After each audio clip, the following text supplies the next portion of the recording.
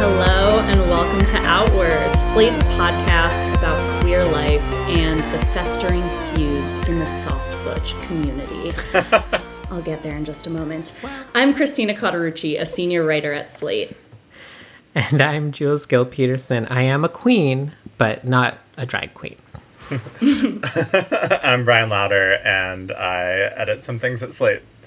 So this month, we have decided to go deep on one of the latest fixations of the far right in the US, an art form possibly as old as gender itself that has brought generations of queer people together to celebrate and exaggerate the aesthetic signifiers we play with when we perform gender. It's a staple of the gay bar, a favorite of the bachelorette girlies. It's produced a proud lineage of mentorship and family making, and a wildly profitable entertainment franchise for the most famous fracking magnate in the LGBTQ community.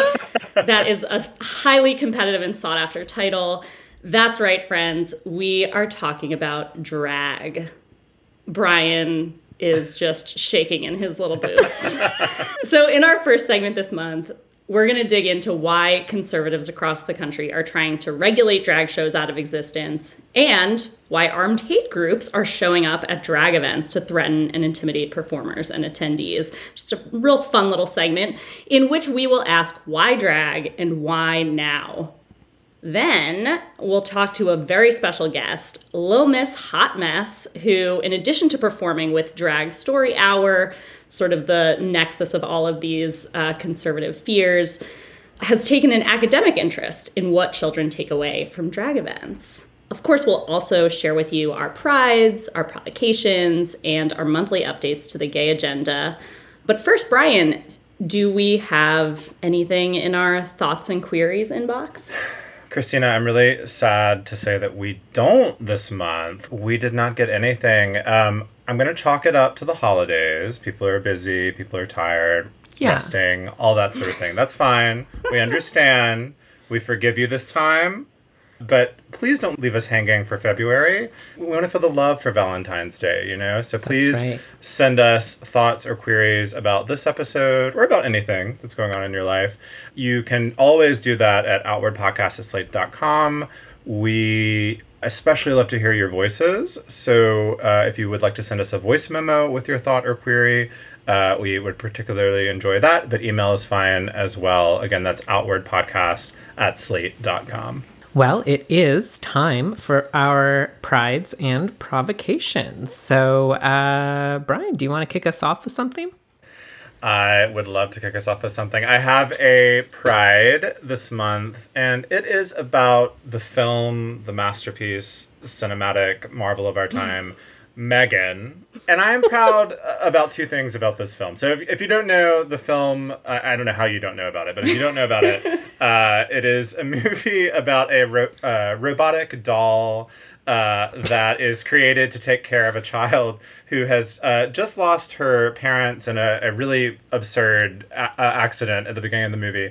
And she has like AI, and so she's not trained very well at this. And so eventually does what all AI seems to do in movies, which is take her mission of protecting the child a little too far and happens to kill a bunch of people in the service of this mission. Great movie, highly recommended. Like, everybody seems to be loving it, so go see it if you haven't. What I am proud of in particular is that the gays made this movie happen. I don't know if y'all remember, but from the moment the trailer dropped back in, I believe it was October, the gays were all over this. We saw the potential, we saw the camp, we saw the hilariousness of this robot doing like a TikTok dance in a hallway in an American Girl doll like costume. Incredible stuff. We advocated for it, and as I said, it's come out now, and it has been a box office success. At the moment of recording, or the time of recording, it's something over $30 million, which is crazy. So that's very exciting. Do you think Billy Eichner is just like tearing his hair out watching this?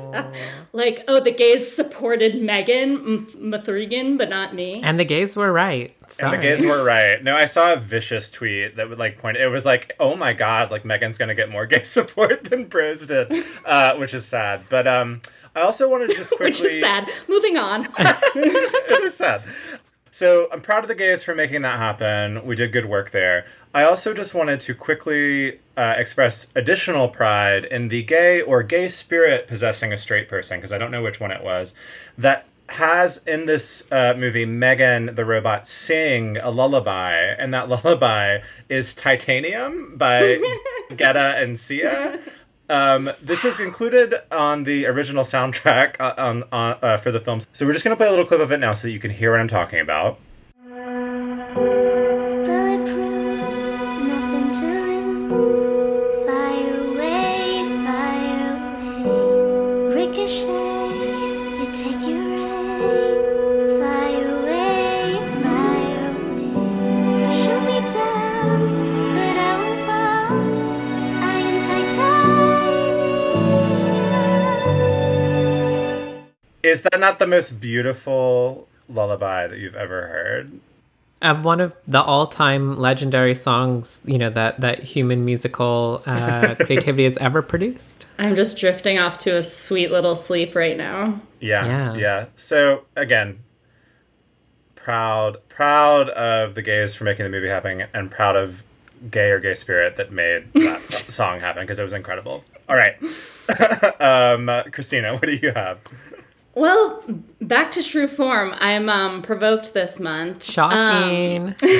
So at the top of the episode, I teased my provocation. Don't know if you caught it. Did y'all see the movie Tar? Not yet. Not yet. So it's a film about Lydia Tarr, who's this globally renowned conductor with expensive taste and a closet full of impeccably tailored suits. And she uses her power in the classical music community to, by turns, seduce and reward and punish the young women in her orbit. She kind of will grant them favor and take it away, and sort of gets off on being able to make or break people's careers and gets whatever she wants. And eventually she kind of has a breakdown when she experiences consequences because of it. There's allegations of sexual misconduct.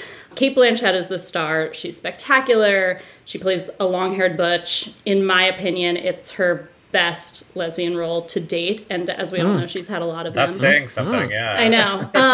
The plot, I will say, is done with a very light touch, which I think is interesting. So even though people have sort of hyped it up as a movie about cancel culture or whatever, a lot of the plot points are only sort of hinted at. You only sort of hear them as she does, through little meetings and stuff like that. It's not particularly dramatic, but does touch on the question of how to deal with a major talent who's been accused of sexual wrongdoing. So, earlier this month, Marin Alsop, who is a real live celebrated lesbian conductor, and sort of seems like maybe Tar was based off of her, minus all of the allegations of wrongdoing. She came out and said in an interview that she was offended when she saw the film. So I'm going to just quote her at length here. "I was offended as a woman. I was offended as a conductor. I was offended as a lesbian. To have an opportunity to portray a woman in that role and make her an abuser, for me that was heartbreaking. I think all women and all feminists should be bothered by that kind of depiction, because it's not really about women conductors, is it? It's about women as leaders in our society." Blah, blah, blah. There's so many men, actual documented men, that this film could have been based on, but instead it puts a woman in the role but gives her all the attributes of those men. That feels anti-woman, to assume that women will either behave identically to men or become hysterical, crazy, insane, is to perpetuate something we've already seen on film so many times before. So I read this and I thought, how sad. Isn't that a sad and shallow way to approach art? Good art and bad art, right. No matter what you think of the film. First of all, if you are down for gender equity, you should want to see people writing roles for women who suck. Yeah. Or writing roles that are women who suck, because it's more roles for women, it's more interesting roles for women, and it also complicates our understanding of what women can be. Because what she's asking for, what Marin Alsop is asking for, is kind of what they call benevolent sexism, where it's wow, women are better than men. Women are gentler than men, more nurturing than men. And I actually don't believe that we have seen a lot of women in film, in leadership roles, abusing their power sexually and lesbianically. But besides all that, it's a character. And I think it's an internally consistent exploration of a character and what she does to the people around her. And I actually hate to think of what it would be like to have a culture that only produces like feel-good art about women doing triumphant and badass or like generous things. And so I'm not sure if she just doesn't like movies or if she was looking for some sort of like uplifting film about a woman who's a great conductor and like brings women along with her on her rise to success. But I also saw some other queer responses to the film, not to just lay all of this on Marin Alsop. So some other people were like, wow, this film is glorifying an abuser, which I don't know, like it's depicting an abuser. I don't think anybody would watch this film and think like, oh yeah, it makes Lydia Tarr look like an awesome person. It makes her look petty and insecure and self-destructive and also like sad and joyless. And I don't know how people are watching this and taking away that it's glorifying her, but I think it speaks to this sort of trend in cultural consumption today whereby people have to see their own politics and values reflected directly back at them in the most simplified and explicit way. And if a bad thing happens, there has to be somebody being like, and that was bad. Or else, and that's the only rubric for determining the value of a piece of art. So it really bothers me to see that response to the film. Of course, there are valid critiques of it, but I don't think saying, why did they have to depict this woman as an abuser is a valid critique of the film. Or it's just an approach to art that I am sad to read. And I will say there may be some sort of like unseemly thirsting after Cate Blanchett within the queer community in this role. I am not above having participated in that myself. But I think that just means we need more powerful long hair butches depicted on screen. Abusive or not, because we just haven't seen enough hot people in suits. Or hot long hair butches in suits. So I'm excited to see more of that. I'm excited to watch more abusers and non-abusers on screen. Christina wants only abusers. Wow, Christina. That's really No, I appreciate yeah, don't take that quote out of context. Yeah. Well, as someone who's so proud to see my politics of femme robots who kill people represented in Megan, I'm so was grateful. was Megan being glorified in that film? Gloriously. Kind of. Yeah, kind of, I have to say. Jules, how are you feeling this month? Well, I'm feeling proud. It's sort of just a unabashed moment of appreciation for me. Easy to overlook because the Golden Globes were famously broadcast on like a Tuesday night. Yeah. I don't know, whatever. Yeah. Okay.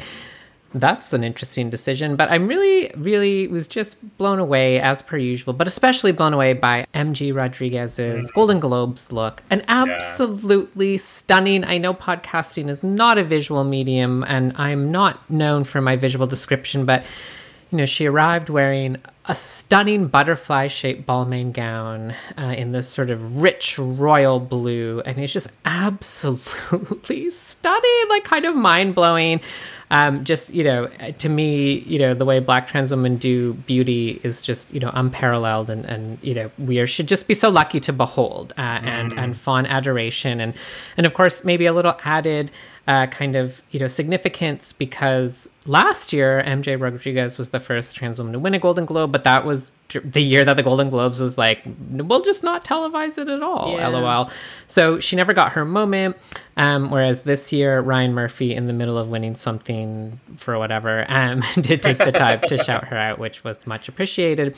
And so, just proud of everything that she does always in the way that she served this look. And, I'm not usually one to go look at like celebrities commenting on celebrities' comments on Instagram. So it's weird that I even noticed this, but Laverne Cox left a comment on MJ Rodriguez's photo that I just think is so apt. And so Laverne said, she's telling a story. She's letting us into the depths of her humanity, her soul, while serving timeless beauty, elegance, high fashion, effortlessly. She's a superstar, not alien. She's very down to earth, simultaneously grounded and ethereal, approachable and touchable. So, oh my. whew, let us all just give thanks. I'm looking at the dress right now. I just looked it up. Oh, so it's pretty. so cool. It's like she Oh my looks like a giant bow. It's so soft, but it's structured. It's lustrous. I love it. Yeah, it was. It's that just was a feel-good moment. So everyone go take a look at that if you haven't seen it already. I would. Superstar and not alien is how I would always like to be described. Hello. That's amazing. Hey, it's Kaylee Cuoco for Priceline. Ready to go to your happy place for a happy price? Well, why didn't you say so? Just download the Priceline app right now and save up to 60% on hotels. So whether it's Cousin Kevin's Kazoo concert in Kansas City, go Kevin, or Becky's Bachelorette Bash in Bermuda, you never have to miss a trip ever again. So download the Priceline app today. Your savings are waiting. Go to your happy place for a happy price. Go to your happy price, Priceline. All right. So as we roll into 2023, we're probably all aware that for the last year or so, there has been a war on drag growing in the United States. It emerged from the same parts of the right that had been fixated on critical race theory and banning books in schools, and of course it overlaps with the conservative anti-trans movement that we've been regularly covering on the show for the last year. While it's been heavily fomented by the expected parties like Tucker Carlson and libs of TikTok, it has not stayed in the realm of rhetoric. According to a report by GLAAD that was last updated in December, so keep in mind that these numbers are probably low at this point, 2022 saw 141 incidents of anti-LGBTQ protests and threats targeting specific drag events. These occurred in 47 states, ranging from Texas and South Carolina to New York and California. Just so we have a clear picture of what these incidents look like, I'm going to read a few of the examples that GLAAD counted. And so this is a quote from the report. In Tulsa, Oklahoma, this October, security video captured a person smashing the windows of a donut shop before lighting a Molotov cocktail and firebombing the storefront. A bomb threat was emailed to a local news station in South Carolina, claiming several bombs were planted at a restaurant hosting drag brunch and threatening to kill performers and attendees. About 50 members of the Proud Boys extremist group, armed with long guns and in helmets, full face masks, and flak jackets, protested a drag story hour at a church in Ohio. Armed protesters, raising hands in Nazi salutes, disrupted a drag bingo fundraiser in Katy, Texas, and alleged Proud Boys disrupted multiple LGBTQ inclusive events in Arlington, Texas, blocking the sidewalk and falsely claiming attendees were, quote, pedophiles. So these acts of violence are obviously terrifying for the drag performers as well as for the audience members, including the children ostensibly in need of protection from, quote, groomers who have come to the gatherings, and they're working. Events have been canceled, performers have paused appearances, and town libraries have had to rush to develop active shooter plans all over someone in funny clothes and makeup, reading a book to some kids or calling bingo for a charity cause. On top of that, and as if that weren't enough, a growing number, 7, the last I counted, of red and purple state legislatures are considering anti-drag bills this year, generally by classifying drag as adult performance, akin to something like stripping, with all the untenable regulation that implies, or by banning the use of state funds to present drag at places like libraries where minors will be present.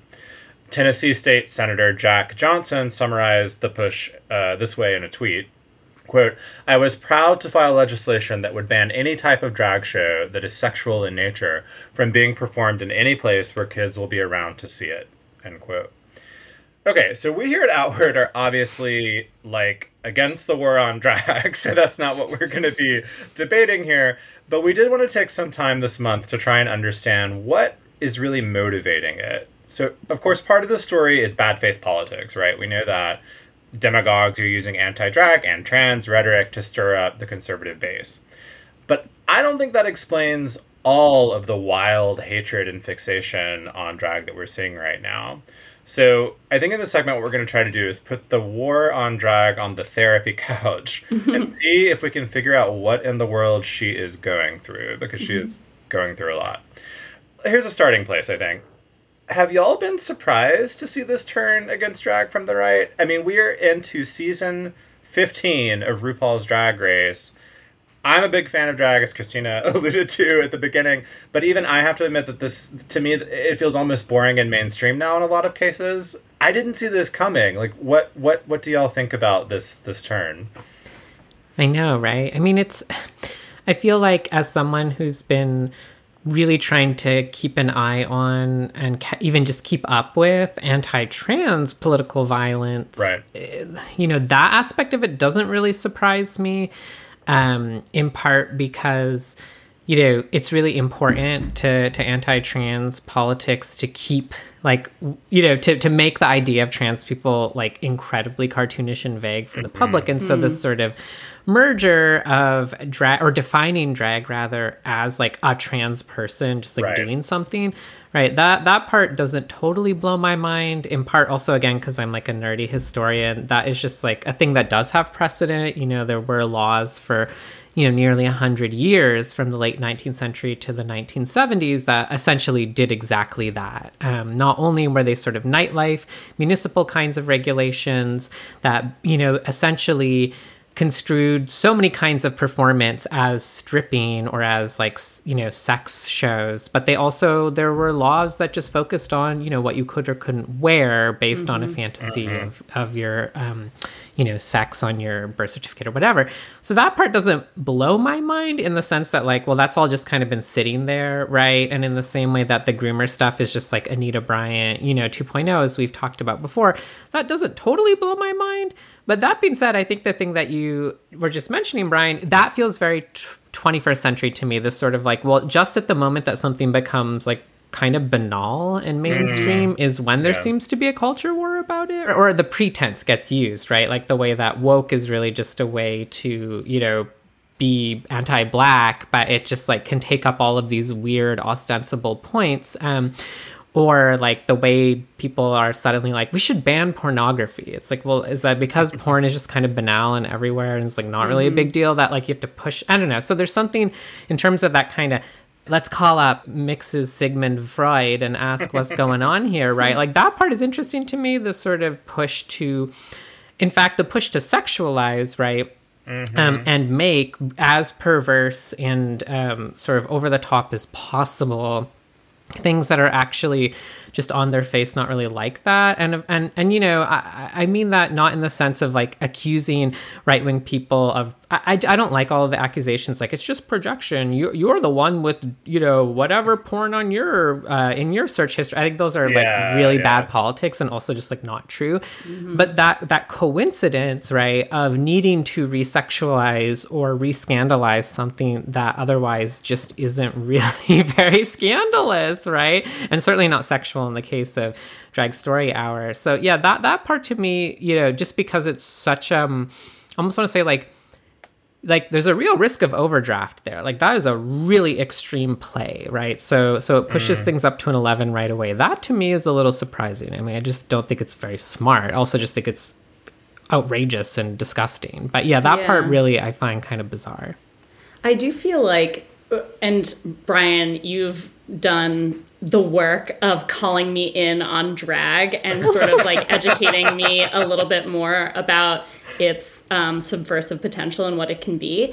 But like you said, I mean, it has become really benign seeming to a lot of us, and almost and I think this is part and due to straight cis people's embrace of it. It has seemed sort of one of the more dulled down aspects of gay culture, or the most open to straight and cis audiences, which makes it feel kind of dulled down or dimmed, even as it's so flamboyant, because it's everywhere. Straight people I know are obsessed within their own little cute nuclear families with RuPaul's Drag Race.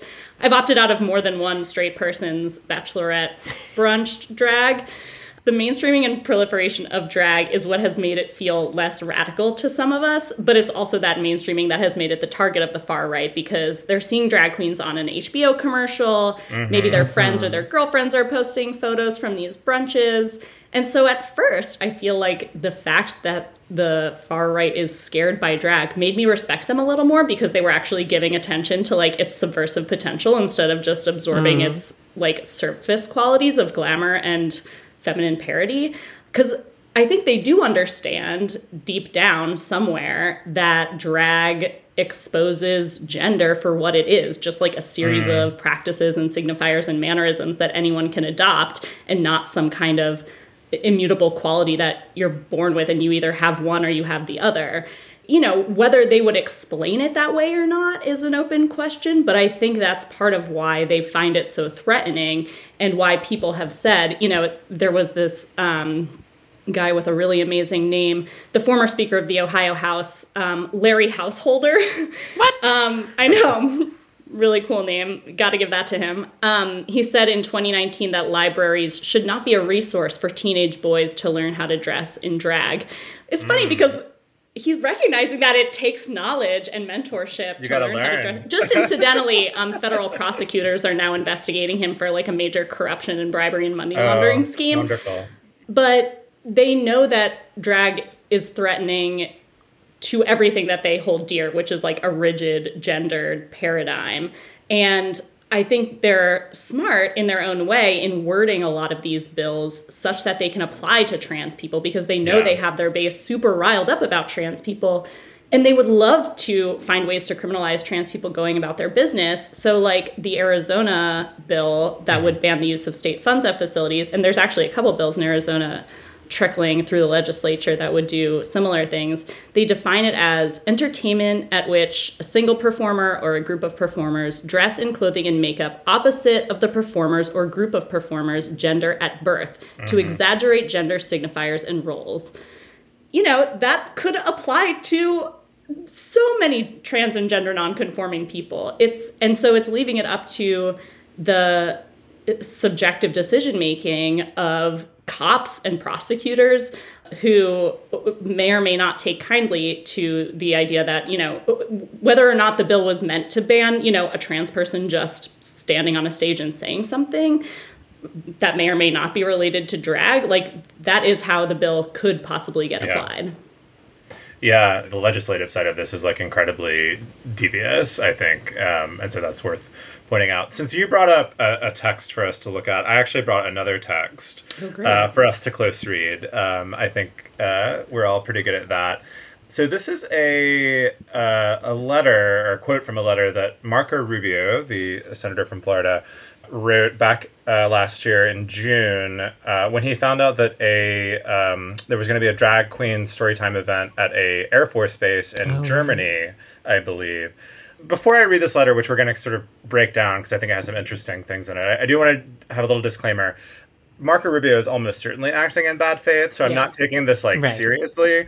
But I do think this kind of politics works by reflecting like and intensifying fears that he knows the base has. So that's why I think looking at the actual word choices and language is like worthwhile, right? So I'm not taking him like at his word, but I am taking the sort of tropes that he's choosing to raise as serious. All right, so he writes, "It is completely insane for this Air Force base to use on-installation resources for rituals like drag queen storytime. These inappropriate events are extremely divisive at home for good reason. In all cases, they place young children in close proximity with adults who are intentionally and explicitly sexualized. As I hope you can agree, decisions over children and their bodies should be left to moms and dads serving our nation and not mediated through publicly funded propaganda on U.S. Air Force bases." So that's the whole quote. I want to start with the word rituals. I was kind of like shocked to see that word, or not shocked. I was interested to see that word because it's a specific word choice. Do y'all have any thoughts about what he's trying to sort of get at with that word? He's trying to connect it to like a satanic panic. That's got to be satanic panic shit, phenomenon, right? Yeah. I think satanic panic, and I also certainly think QAnon. Totally. And like that the queers have these like secret like rites that we're performing at, which is funny because so many of us talk about drag shows, certainly the more adult ones, especially like gay bars at night where children are not present, as like church, right? Or as a kind of ritual. So it's like he's not wrong, but he's certainly using it to mean the things that y'all said. Well, I don't know if the Air Force Base version is my idea of church, but point taken. No, I know absolutely not. It's so interesting to me too, just, as a very small aside, the kind of magical thinking about language that QAnon conspiracy theory has sort of like popularized on the right, right? The idea that like dropping special words into press releases and tweets will somehow do all. It's like, when really it just means that like when right-wing politicians go on these bizarre rants where they're like talking about conspiracies, literally no one except like 5 people knows what they're ever talking about. Like, that's such a funny, I just have to imagine that the word rituals, whoever put that in the letter was like, this is really gonna cause, and it's like it appealed to 8 people who read a lot of Breitbart. Yeah. I think it's really easy for right-wingers to, in bad faith, conflate what you said, like the kinds of performances that happen at night in an adults-only queer space and the kinds of performances that are happening in libraries or brunches where there are minors present. And obviously none of these people are going to work hard to understand the difference between those two things, and they don't care, and they're just conflating them to their own advantage. But I don't generally think of drag queen performances as sexual or erotic. Am I just not watching the right ones? Like, when I think of drag king performances as a lot more like playing on eroticism and sensuality. And it's interesting to me that none of these people have really latched onto drag kings as something to be scared of. And I think that's, you don't hear about like drag king shows being harassed, maybe because they're not usually frequented by children, or, there aren't enough of them out there and they're not like as mainstreamed as drag queen culture. But I think it's also because, and we saw this in the panic around trans people in bathrooms too, that it's always framed around like penises. Like, I don't want a penis in a bathroom with a little girl, And I think when people are scared about drag queens, they're obviously making a lot of assumptions here, but they're thinking about, the threat of a penis being in a room with little kids. And transmasculinity is seen as a little bit more like desexed, which is its own problem. I feel that coming through in their choice of what to focus on. Yeah, I mean, that's actually a great segue into the next little snippet of this quote that I wanted us to look at, which is, they place young children in close proximity with adults who are intentionally and explicitly sexualized. Yeah. I'm really fascinated by this sort of slippage between gender, like sex and sexuality, like that. It seemed, you were just saying this, Christina, but it's, and I think some of it's willful, right? Some of it is on purpose to muddy the waters. But I do think that probably for a lot of the on the ground folks that are part of this movement, there is a slippage there, and I wonder, or there's a confusion there at least. And I don't know what we think about that. Like, because I don't think of drag performances in general as sexual at all. But curious for your responses to that one. Yeah, I mean, I think this is the tricky part, right? Is, naturally, I think, as people who aren't right-wing evangelical Christian authoritarian fascists, it's like, I think the thing that our eye is drawn to is the anti-LGBT animus and the double standard there, right? Which is like, well, what's the difference between, whatever was going on at this Air Force base, which I'm sure was not, the pinnacle of avant-garde drag, and probably wasn't, it was probably pretty fun. What's the difference between that and Dolly Parton playing, that bass, right? Well, aesthetically, probably very little, except, probably Dolly Parton had better taste than whatever drag queen they got to play. Anyways, I don't know why I'm being so mean about drag on military bases. Clearly, that's like German drag queens catching strays. Oh my God, I'm going to be in so much trouble with that community now.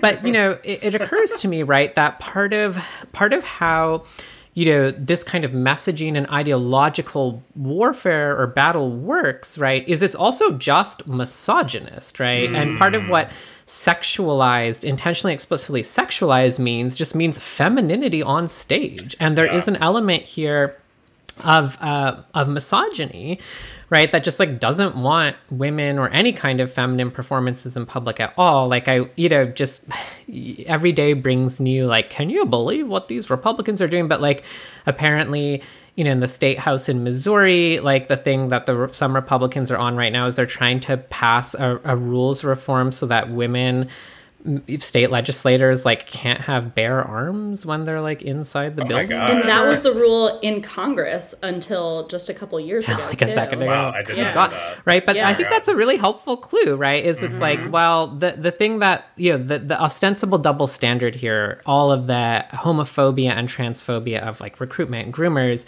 everything that gay and trans people do is a sex act, and they're just always out there committing sex crimes, right? That has its sort of point, but I actually think it really only has its full point in that larger kind of ideological constellation, which is that like we want to keep women out of the public sphere. Women shouldn't have any outward sexuality. Sexuality should be restrained and controlled by men, right? And I think that children and the relay between children and women, the analogy there, right? It's like we have a bad situation here where not only is there a performance of public femininity, but it's for children. So like both the women and the children are out of control here and need to be brought back within the orbit of men, right? I mean, moms too, because moms can serve that function. But I don't know, that's part of how I'm tempted to read that, because of course there's just nowhere to latch on to this idea that there's something especially sexual about drag. What are you talking about? Is there something especially sexual about slam poetry? No, it like totally depends. Oh my God, it's aggressively unsexual. In my experience, it's not sexy at all. But do you know what I mean? Like any performance can be erotic or not erotic. It's like not a very interesting thing to observe about performance, right? And so again, I think I tend to want to often put like homophobia and transphobia, like read it back into the very large project of just like straight up misogyny that often accompanies it, because it is hatred of women and hatred of femininity and of expressive femininity and proud, unconstrained femininity and expressivity, right? Which are so often how homophobia is policed. Like how many little gay kids are policed because what they're doing is just being expressive, right? Yeah. And it's like, that's bad. And that gets sexualized, right? And so it gets sexualized by people bullying those kids, right? And it just seems to me like that same structure over and over again. All right, so I think that's enough about of analyzing Marco Rubio. We didn't finish the quote, but I think we've had enough of a time with him. Let's move on to a quote from someone that we like, Chase Strangio from the ACLU, who told The Atlantic late last year when a lot of coverage of this GLAAD report was happening, what he thought about why the right is so fixated on drag right now. So I'll just read this quote. This can be understood in two fundamental ways. One is a simple political opportunism of trying to mobilize voters in the lead up to the next presidential election by stoking a sense of fear. So, right, that's the political part we've been talking about. Then he goes on to say, the more you can control people's sense of possibility, of expansiveness and freedom, the more that governments can expand their authority over people's lives in general. I think we're seeing those things in dynamic interaction at this moment. So, and he's talking there, elsewhere in the interview, he talks about the rise of fascism sort of generally around the world. I thought this was like a really smart and scary way of understanding this. I wonder how y'all react to what Chase had to say there. Yeah, I mean, Chase is always right. But, you know, I think that is the painful thing to kind of wrap your head around here, right? Is like, of course, the pretense of these bills and all this legislation is bullshit, right? And the weird, policy wonk side of it is just weird and, Byzantine and labyrinthine and whatever, right? But I think the real prop here, right, is using like nightlife or even community events as a mode to police and punish everyday life and criminalize the everyday life of LGBT people writ large. And I think, part of what Chase is alluding to there is like that is something that has already happened so many times in U.S. history, right? Yeah. We've already seen these kinds of laws before. They use different language, but like in the 19th century, San Francisco passes the first anti-cross-dressing law in 1863. It's to regulate female impersonation in saloons, right? But what they're using it for right from the very get-go is not really to shut down saloons. It's to arrest trans people walking down the street in San Francisco and then to reveal their names in the press, try and ruin them and run them out of town. And then we just see this kind of uninterrupted long history of using these pretenses, which are disruptive and horrible for performers, don't get me wrong, but actually have this incredible purchase because they're defined vaguely on purpose. It's all part of like public order,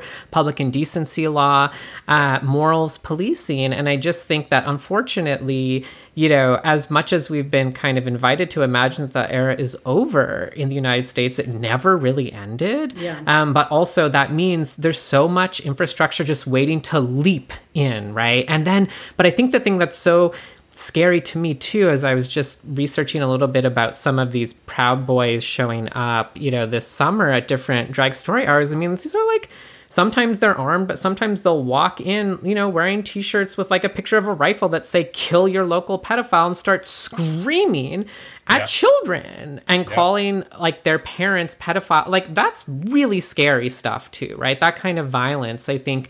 Also imagine what that kind of violence is going to do to help enforce, right? Whether these laws are passed or not, enforce that criminalization, that terrifying it works. kind of, it really has this chilling effect on people's lives. And unfortunately, I think, right, like underneath all of the psychology, that's the thing that we're left with is like, what are we going to do about that? Because that is having real world effects already on everyone. And just on a more micro level, to think about the children, some of whose parents probably brought them to that event to expand their idea of what kind of people live in the world and maybe what's possible for their own lives, to then be met with that kind of abuse and threat of violence. I mean, at the very root of this, it's people being afraid that children will see that it's possible to dress in the clothes of a different, you know, gender than they were assigned at birth, which feels so small. And yet it like shakes the very foundation of how they've built their entire worldview. And they're afraid of what could happen if people realize they can choose these things for themselves. And they're hoping to deny children that vision of possibility, that they can choose what they like for themselves, which, as we know, you can only keep children from seeing things like that for so long because, you know, they'll like repress it within themselves until they explode as an adult and either find their way into their own selves or like live a life of like sadness and impossibility. And so that part of it really, like when I think about the individuals who are going to these events or who won't be able to go to these events, that's what kind of like gets to me the most. I also think they're just scared of the fun of it. I mean, everything y'all said is right. And just even maybe more like simpler than that is like seeing a drag queen shows you that there can be delight and fun and fabulousness in the world. And children of conservative people get to see that, it's going to make the children realize that their parents suck. And so I think there's like a little bit of just like on top of all the other smart things you've said, like fear of being shown to be the like empty, sad kind of person or worldview at the very least that you're sort of advocating. And I think they hate it. I think they hate that possibility, and that's where a lot of this is coming from too. Yeah. Well, I think that is all the time we have to talk about that today. There's so much to say here. We would love to hear from our listeners about how you're feeling about the attack on drag, or if you have any local stories to tell us about, or any things you think we should be doing to protect our drag queens and our performers. We'd love to hear that. You can always write to us at outwardpodcast@slate.com. So as we've been talking about in this episode, we've seen, you know, a new wave of anti-trans bills and bills targeting drag this year. And while a lot of those bills really focus on this kind of conflation of drag and being a trans person, the other main target clearly has been drag story hours. And to better understand kind of what's going on, but also the real stakes of Drag Story Hour, we wanted to talk with someone who knows it well and who's been involved in organizing and advocacy in the face of all of these attacks. So we are so thrilled to be joined by the one and only Little Miss Hot Mess, a prolific queen who has performed all over this gorgeous country. She's hosted readings for the Brooklyn Museum, ICALA, RuPaul's Drag Con, HBO, and more. She's written 2 children's books. Okay. The first one is The Hips on the Drag Queen Go Swish, Swish, Swish, which was published in 2020. And then If You're a Drag Queen and You Know It was published last year.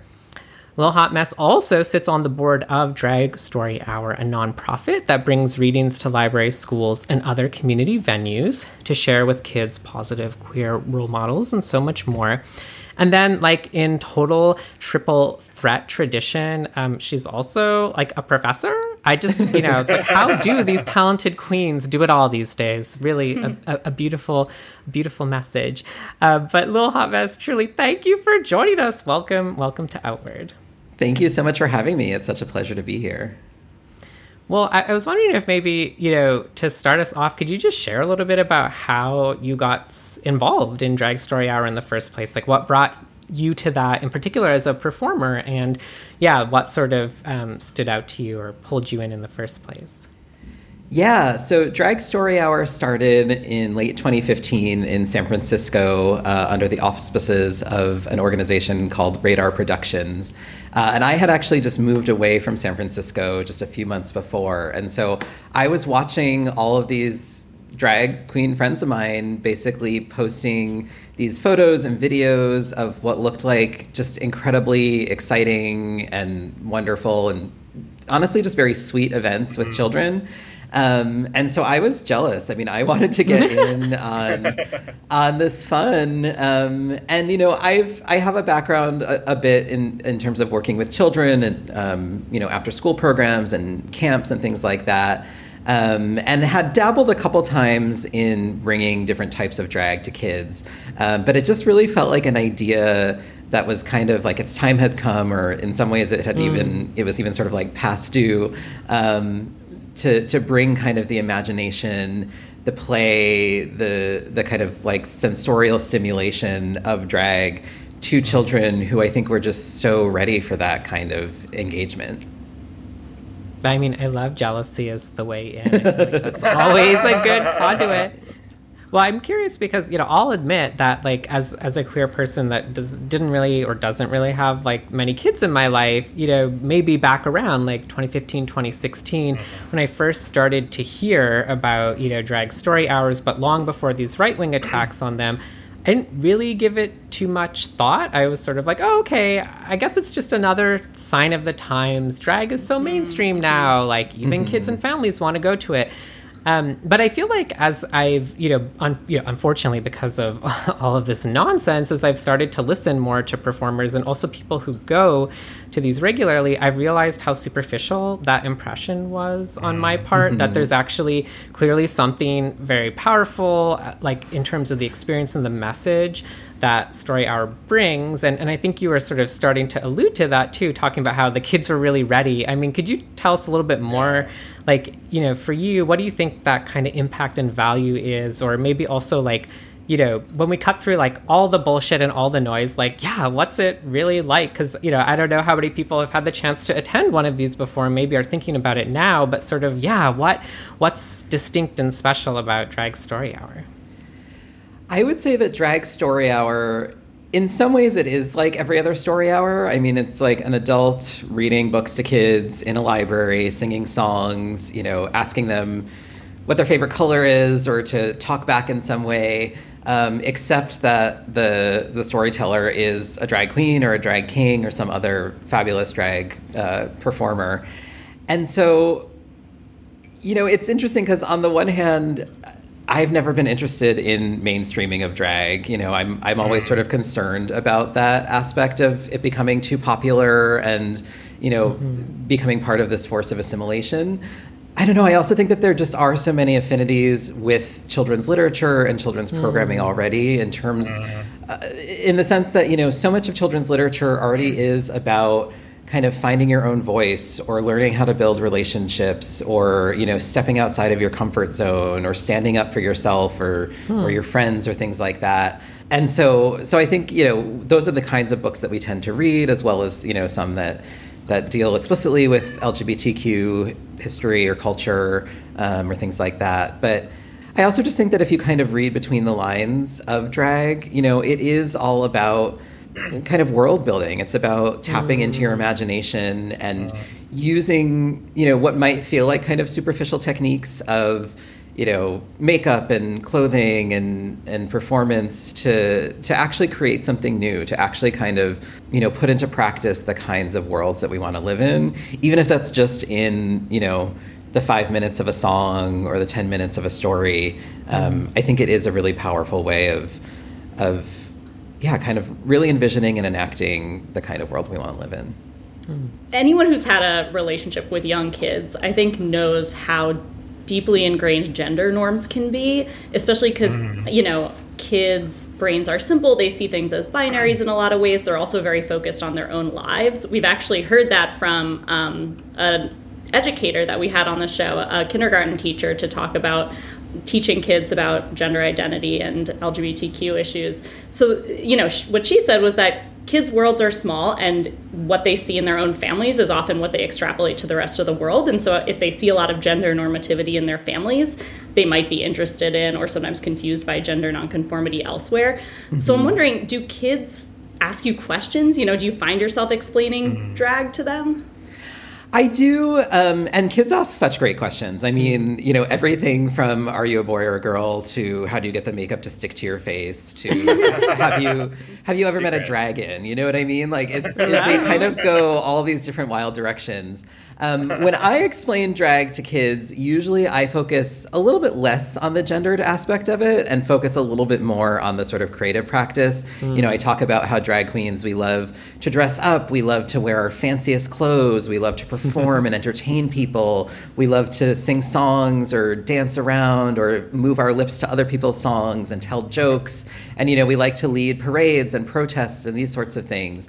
So I kind of try to focus a little bit more on the cultural contributions. But, you know, I think when kids do ask tough questions about gender, you know, I usually try to answer honestly. I mean, I say things like, sometimes a boy and sometimes I'm a girl, or sometimes I feel like I'm both, or things like that. And I feel like kids usually accept that. I mean, I do think that kids, they are so steeped in, you know, our cultural norms around gender and gender binaries.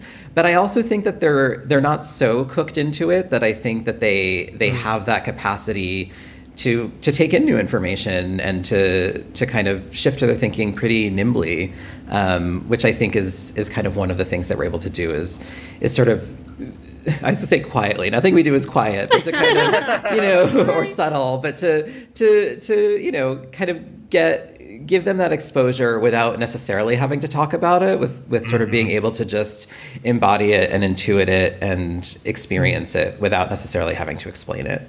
Yeah, totally. Because it is, as somebody who, as I've talked about on this show, once gave a presentation to my niece's Girl Scout troop about like Pride Month and what LGBTQ means, it is really hard to explain unless they're experiencing it. And so I actually kind of used and abused my partner in this situation where I'm like, basically like, this is a woman with short hair, you know, like this is what we're talking about here. Like that gender is complex and varied, and like it's so, you know, kids don't take in words as well as they take in experiences and images and relationships. Right, exactly. But I also do think that kids, like, having more categories can also be useful for them. Like the number of kids who have explained like what non-binary means to me, or that they have a non-binary sibling or friend, or, you know, being able to use words like queen or king or things like that, I think helps kind of just open up that space, you know, even if they don't necessarily know all the words or whatnot. I think it still kind of just helps open up their imaginations to the fact that there are more ways of being in the world. Yeah. Do you think of this work, specifically with Drag Story Hour, as a kind of activism? I ask that because I think there's a little bit of a tendency in this moment, in the moment of sort of the attack on drag, for us, and I think I even did this in my introduction to the previous segment, like to hand wave a little bit and be like, oh, it's just funny people, like people in funny clothes, like reading a book, like nothing going on here. And in fact, as you've just been explaining, a lot is going on, like a lot of of experience is happening and information maybe is being exchanged, and their minds are being expanded, or maybe their worlds are being exploded. Like, I guess it depends on where they come from. Is that something you think about in choosing to do this kind of work? Absolutely. I mean, I do think it's activism, and I think in this moment it's almost a little scary to say that, because, so much of the attacks that we experience claim that we're indoctrinating children. Right. And, my response to that is always that, we're not indoctrinating children any more than any sort of adults are when they're teaching children. And, the right wing is so forceful in trying to indoctrinate children into, normative views about the world and about gender and about everything. But yeah, I mean, I absolutely see it as a way of kind of preparing the next generations to be creative, thoughtful individuals, to understand the value of queerness and kind of the excitement and possibilities that queerness can open up, regardless of their identities or sort of where they fit directly into the community. And yeah, I mean, I want kids to be raised to believe in equality and justice and freedom and all these sorts of things. Right. And it feels sort of funny to say that that's like activism or that that's a radical act, but I think in some ways it is so foundational and so necessary for broader political movements to teach kids and to teach adults and their families and whatnot to I was gonna say to be open-minded, which again feels so trite to say, but to really to think creatively and to think expansively. I mean, I think a lot of the work that I've done around Drag Story Hour has really been to sort of situate it as a practice of kind of radical imagination. And I think of there's the poet Diane de Prima has this great poem about how sort of all wars are wars on imagination, and all types of wars are subsumed under that. And I think that's really true. I mean, I think a lot of the issues and the challenges that we face in our society right now really are, about being restricted in our ways of thinking and not being able to sort of imagine new possibilities. And so, sometimes it takes a little bit of glitter and camp and whatnot to kind of open that up. And I think that's a beautiful thing. I love that. And I think one of the things that, at least, I mean, I don't know, I'm always trying to be like, I can't do tragedy or hope these days. It's too whatever out there, right? Yeah. But one of the maybe differences that I've been trying to think through about this moment of attacks on trans people, on drag, on gender nonconformity in public, on LGBT people, is precisely that there are other kinds of publics involved now, right? Like, we have seen legislation like this in the past. We have seen police harassment and other harassment of drag and performance in the past. But in those prior moments, it was generally, even if there were patrons, who come from the general public, things were still understood or framed in a very subcultural way. Like, well, this is this small group of people that we want to keep confined to this neighborhood or lock up or institutionalize or whatever. But it seems, or at least I imagine, there's something a little kind of categorically different, right, when part of your constituency is like parents and families, right? And I think there is this interesting question for me that is very unanswered in this moment more broadly, right, which is like, okay, well, the right is pursuing a very high stakes gambit here, and part of one of the ways it might fail, right, is if like there's a large group of people who are like, well, I'm like a parent. I'm not necessarily, I don't like do drag. I'm not like, queer or trans myself, but like, I don't like this. I don't want this happening. I actually am open-minded. I actually do believe in equity and justice. I want my kids right.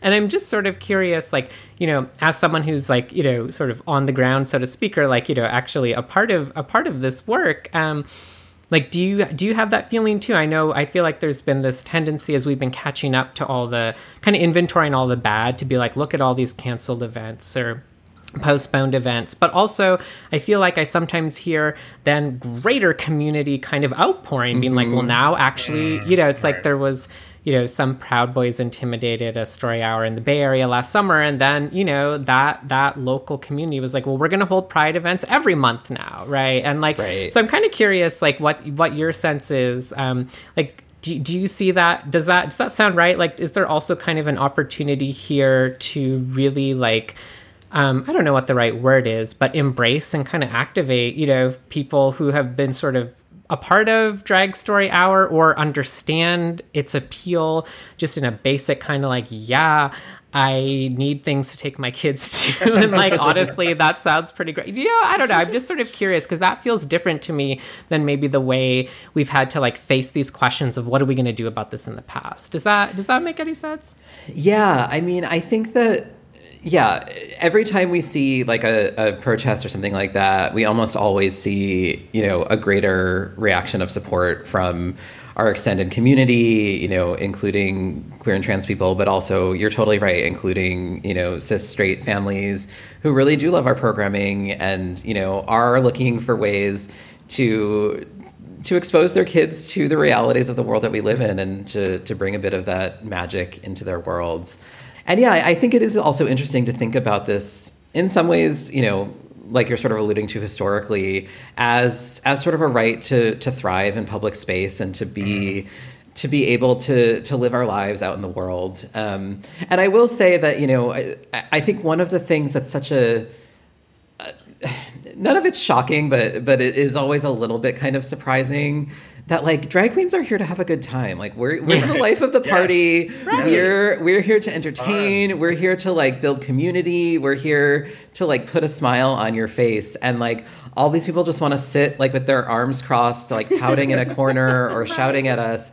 But like truly, like some of the sweetest moments that I have in drag, are the ones where when I lived in New York and I was riding the subway and like you get a wink from a child or from an adult who like can't stop looking at you because of course they can't stop looking at you because you're fabulous. You know what I mean? Yeah. Or those moments, where you're getting into the story hour and there is this kind of feeling of like, I'm a celebrity, but also not. Like I'm of the people, like we're all here just to have a good time.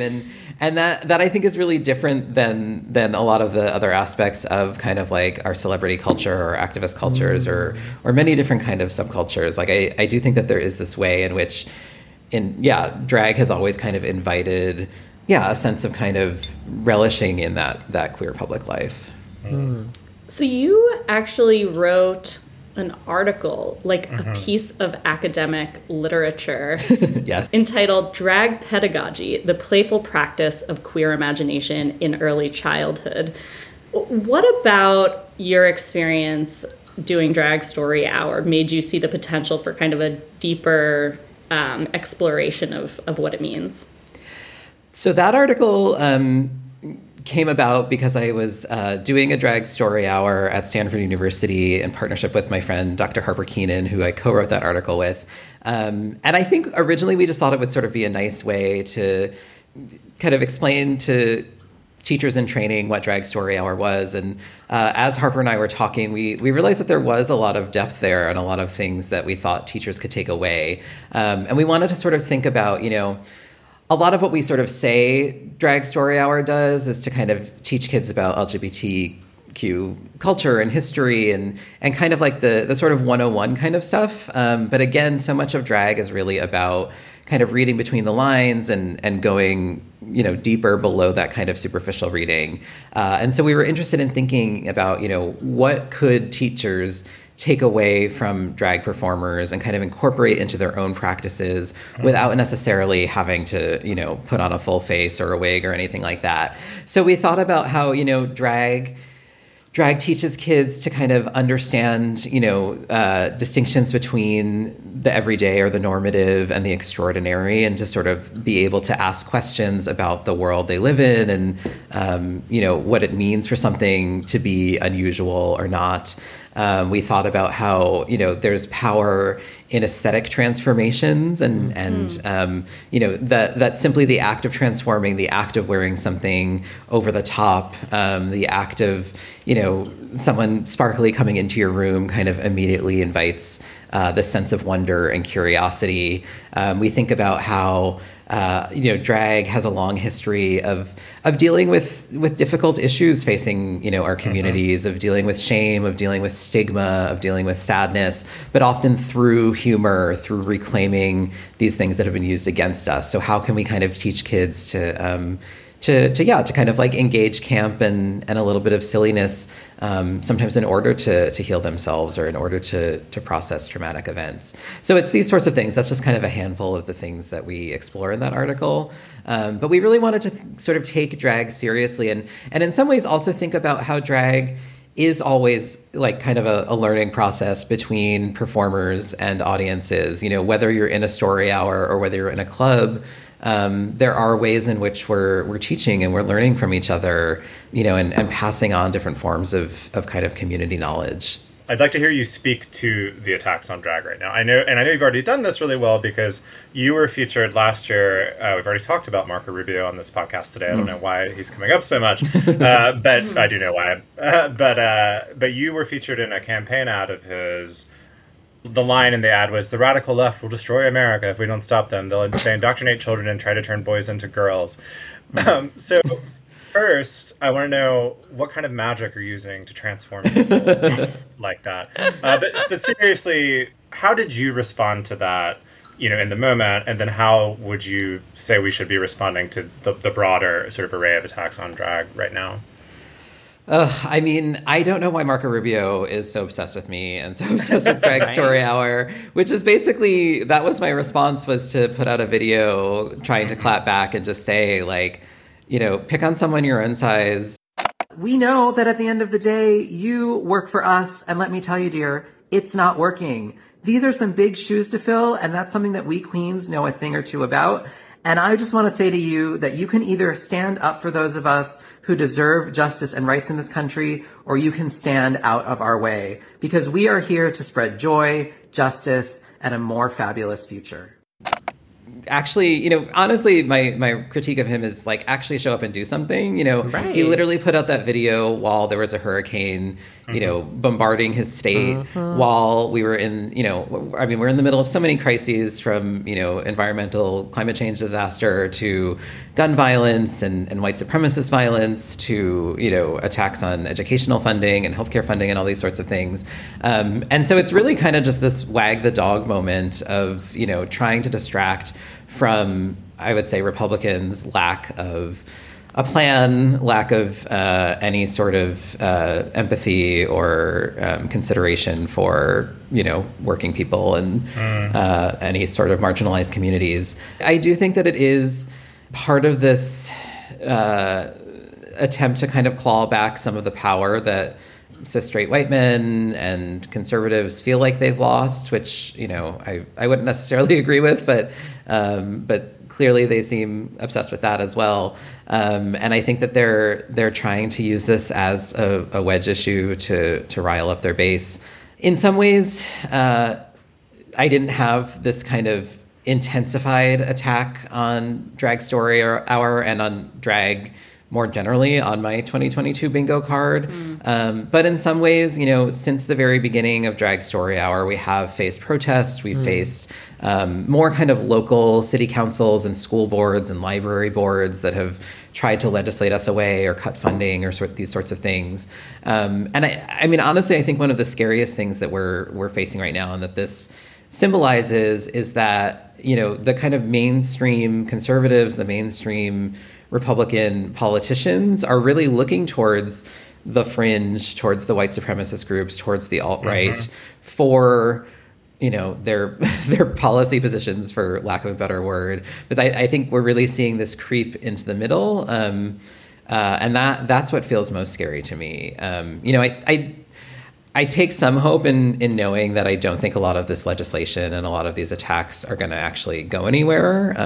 You know, maybe I'm naive, but I think we have something of a solid foundation as far as, you know, freedom of speech and freedom of expression and freedom of assembly and those sorts of things that will allow us to keep being our fabulous selves in public. But yeah, it's exhausting at the end of the day to again, just being out here to like truly to spread joy and playfulness and creativity, and to have such hate thrown our way.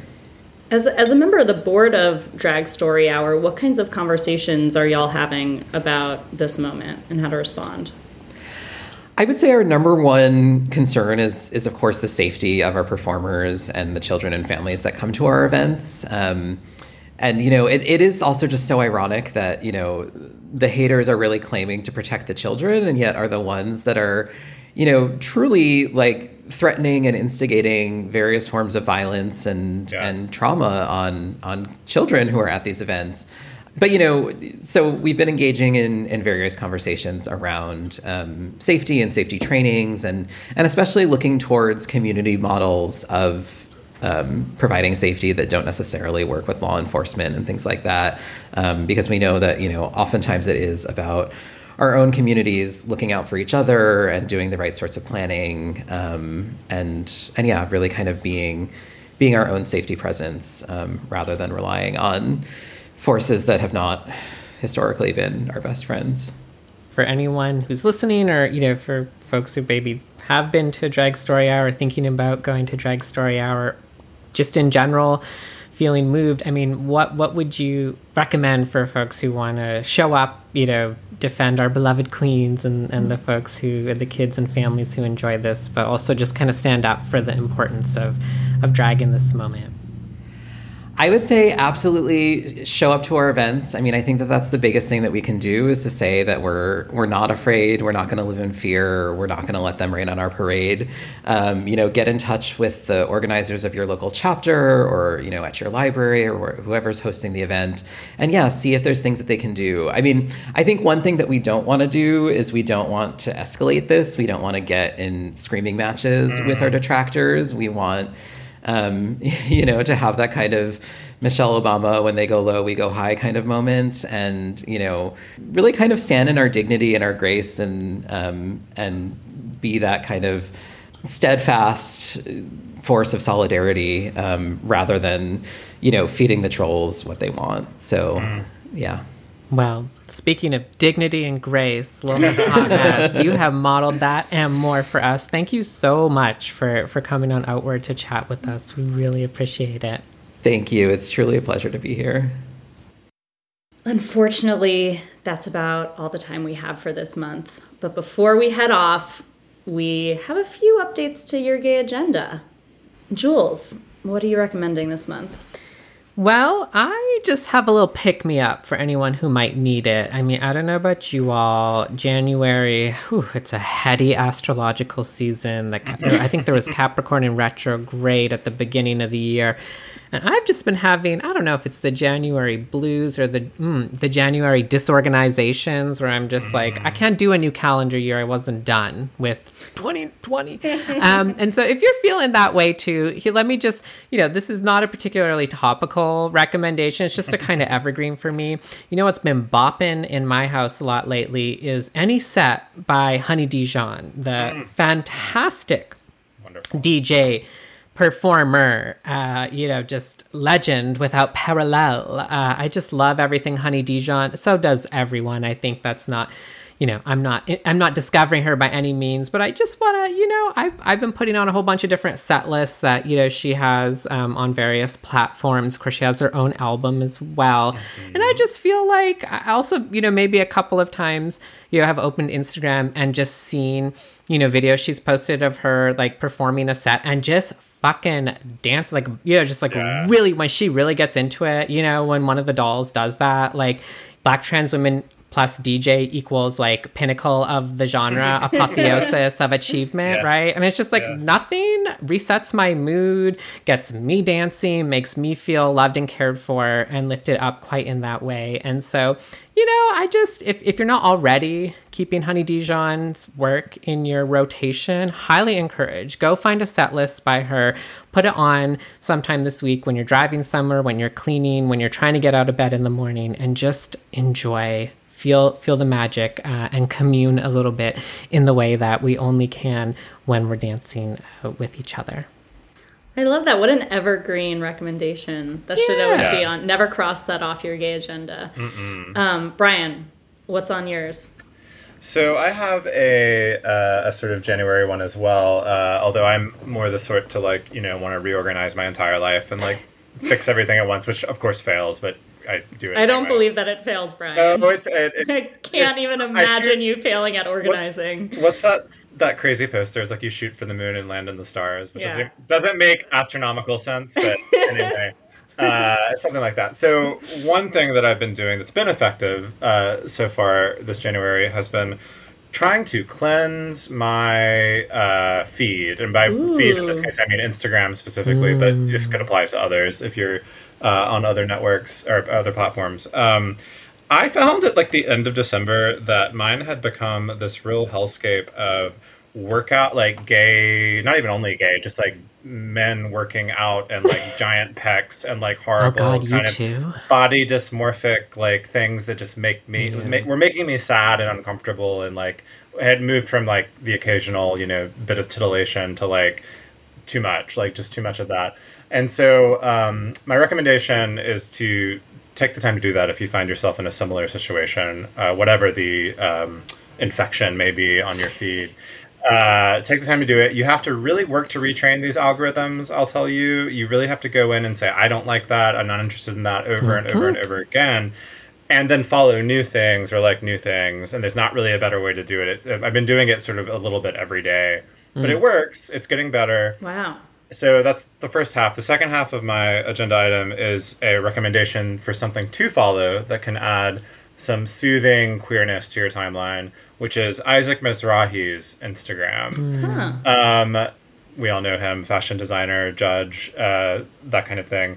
But his Instagram is very homey and cozy and just like some light cooking and like, oh gosh, how do I pack for this business trip? He's very funny, and it's very like, you know, there's assistance, someone's filming it, but it's just very chill and like and soothing. I don't know how else to say it.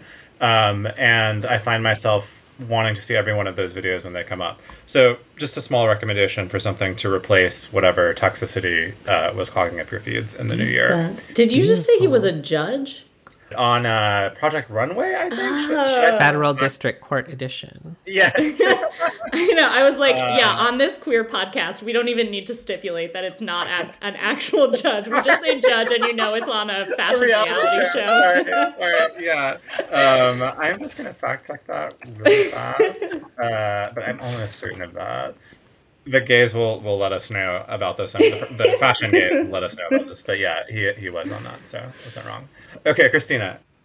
I'm recommending a photo essay that ran in the New York Times recently. It's titled "The Golden Gays Return to the Stage in the Philippines."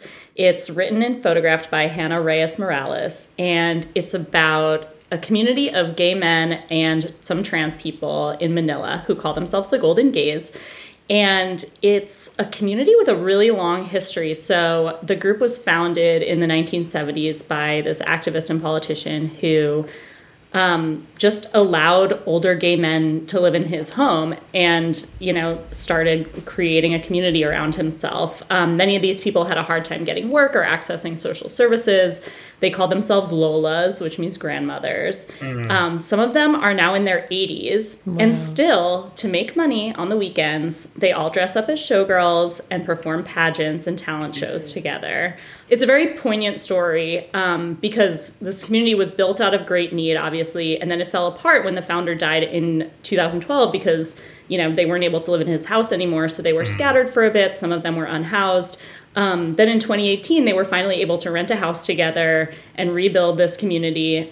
One of the people, one of sort of the main men who the photographer follows, needs help putting on his heels now because he can't bend over like he used to, but they all make it work together. The portraits are beautiful, and it's really remarkable to see and read about this just circle of care that looks so much like what queer people do in cities and countries around the world to support each other.